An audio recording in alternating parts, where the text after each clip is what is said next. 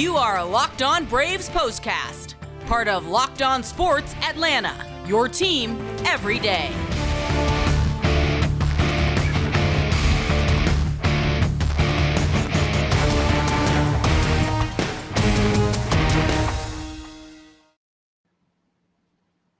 And hello and welcome into the Braves postcast. Grant McCauley and Jake Mastriani with you after the finale of the Braves and the Mets. This showdown between the top two teams in the NL East, and it was the Mets who took 2 out of 3 after a convincing 7-3 win against Charlie Morton and the Braves on a Wednesday afternoon at Truist Park. We'll run you through everything that happened, of course, get you set for the 4-game series that begins with the Washington Nationals as the Braves and every other team approach the All-Star break.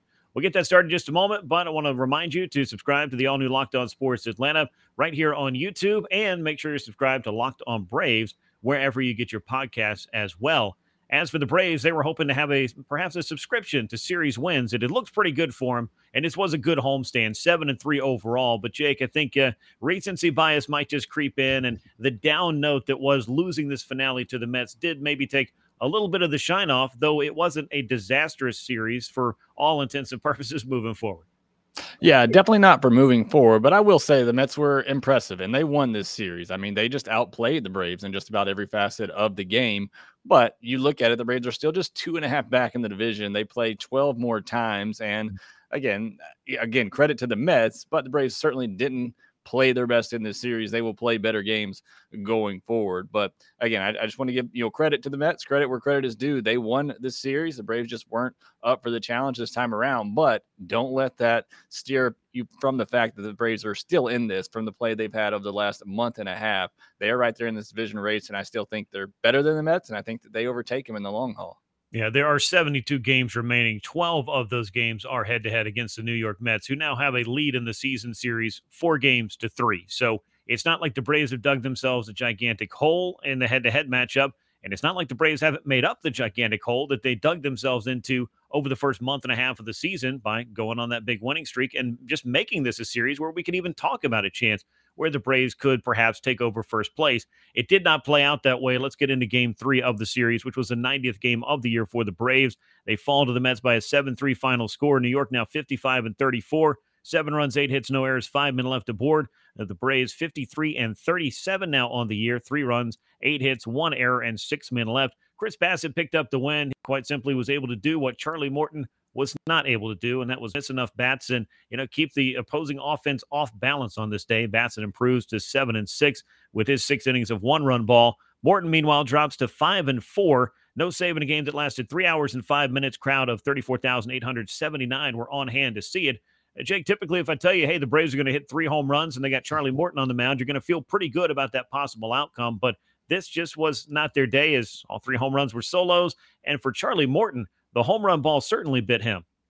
Yeah, it did. And again, it's kind of just a difference in the fact that the Mets had runners on when they did their damage. And it was really the 3-run homer by Lindor that really just changed everything, especially with the way the Braves offense is right now, which honestly hasn't been great for the past couple of weeks. They'd scored 4 or less at 9 of their last 12 games now. So, once Lindor hit that home run, they went up 4-0. You really kind of felt like it was going to be a challenge. I still felt like they had a chance to come back, and they had some opportunities to chip away and just couldn't get a big hit with runners in scoring position. But like I said, that 3-run homer after you walk the number 9 batter to start that inning, you get ahead of Nimmo 0-2, can't put him away, and then you give up the 3-run bomb. That's just hard to overcome right there. The Braves offense, struggling to manufacture and score runs.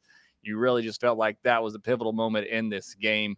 And then, obviously the Mets add on later and really kind of put it away. Yeah, and you didn't really feel like at any point in this series that either team had that big haymaker of a hit early in a game that really put them firmly in command. But Francisco Lindor's 3-run homer in the 3rd inning off Charlie Morton, that did feel like kind of a knockdown blow for Charlie and for the Braves. On the day, 5 innings pitched. He did pitch into the 6th inning, but was lifted after allowing a 3rd home run of the day to Mark Canha.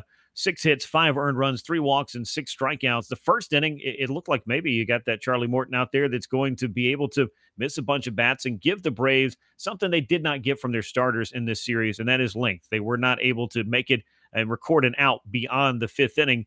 And that, Jake, was not something I was expecting. I know the offense is not necessarily guaranteed to thrive, especially when you're going to face Max Scherzer. Chris Bassitt has been a quality starting pitcher for the Mets this year. And David Peterson, give some credit to him. He threw a good game against the Braves as well. But you kind of thought the Braves starting pitching was going to be one of the strengths in this series. And as it turned out, it really wasn't.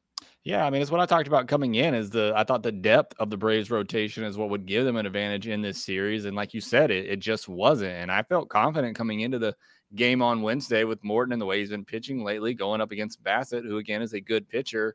But I mean, the key for this rotation and what's been the strategy for success is, pitch into the sixth inning, keep the game right there. And then the Braves offense kind of goes to work against the other team's bullpen late to either come back and win or add on to put the game away. And, they had a chance to do it in the first game. They did it in the second game. But like you said, that big blow from Lindor late really took away that opportunity to hang around in this game until they got some offense late, which they did. But again, just the solo home runs and a little, too little, too late type of scenario there. So it was very surprising. The Braves starters not able to get a single out in the sixth inning in any game in this series. Again, a lot of credit to the Mets hitters. That was clearly their game plan. And I think that's just what they do every game as they work at bats, foul off some tough pitches. That Guillermo Herbat in particular against Jesse Chavez late in the game. Again, just another kind of blow. He fouled off some tough pitches, took a ball the other way for an RBI hit there. That's just the type of hitters they have up and down their lineup, and it really wears down a starting pitching staff.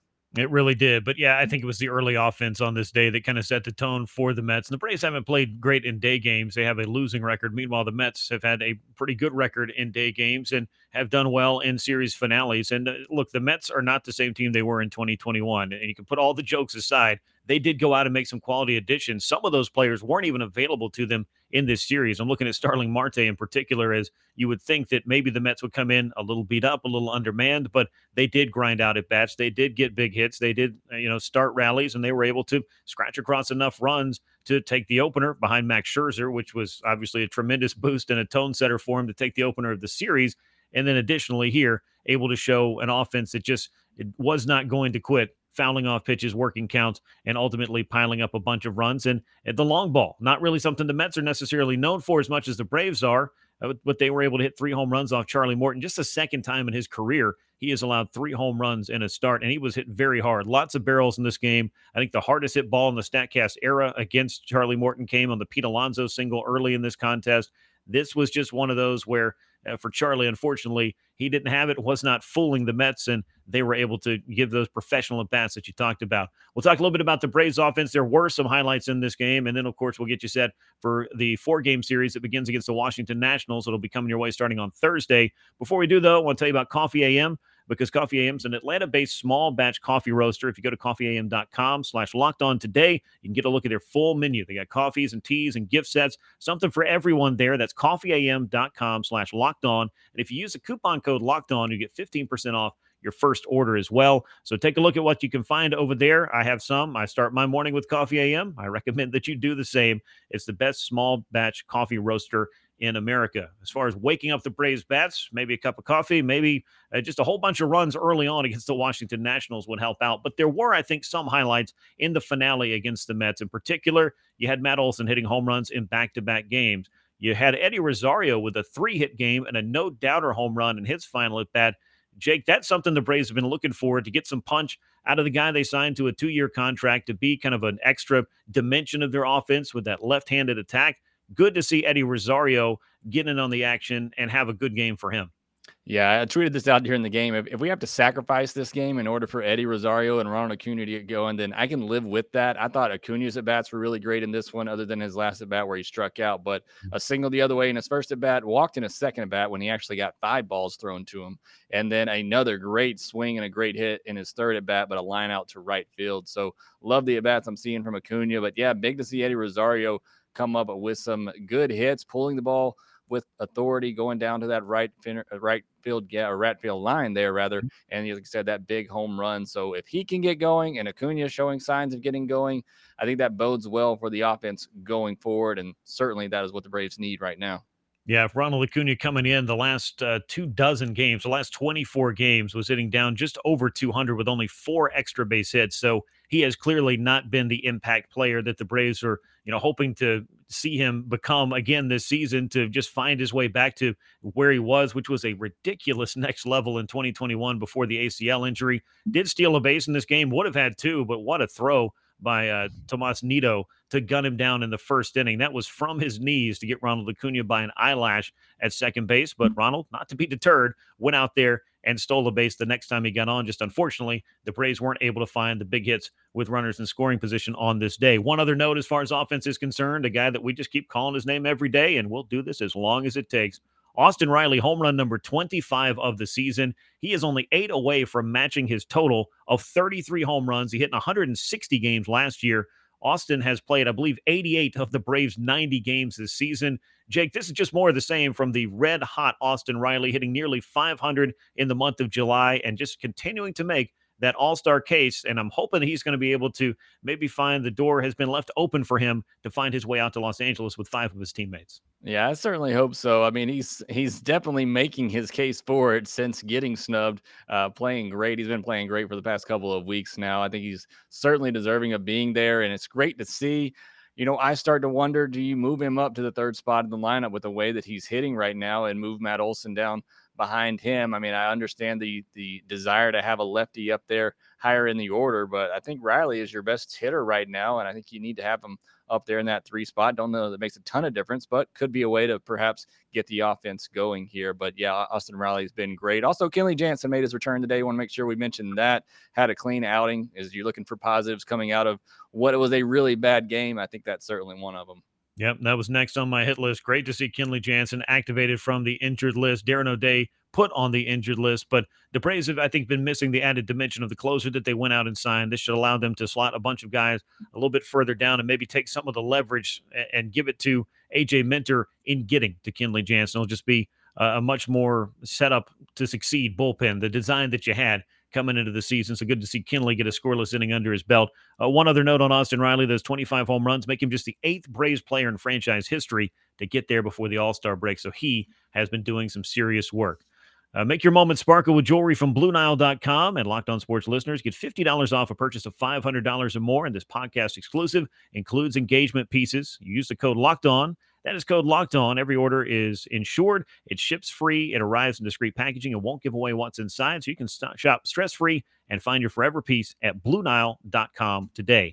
The Braves find themselves beginning a 4-game series against the Washington Nationals on the road up in D.C., and that will start on Thursday evening at 7:05 p.m. Eastern Time. It's Kyle Wright. It's our old friend Anibal Sanchez. We'll be getting our first look at him in quite some time, and his season debut for the veteran who seems to have caught back on in a city in which he has pitched before.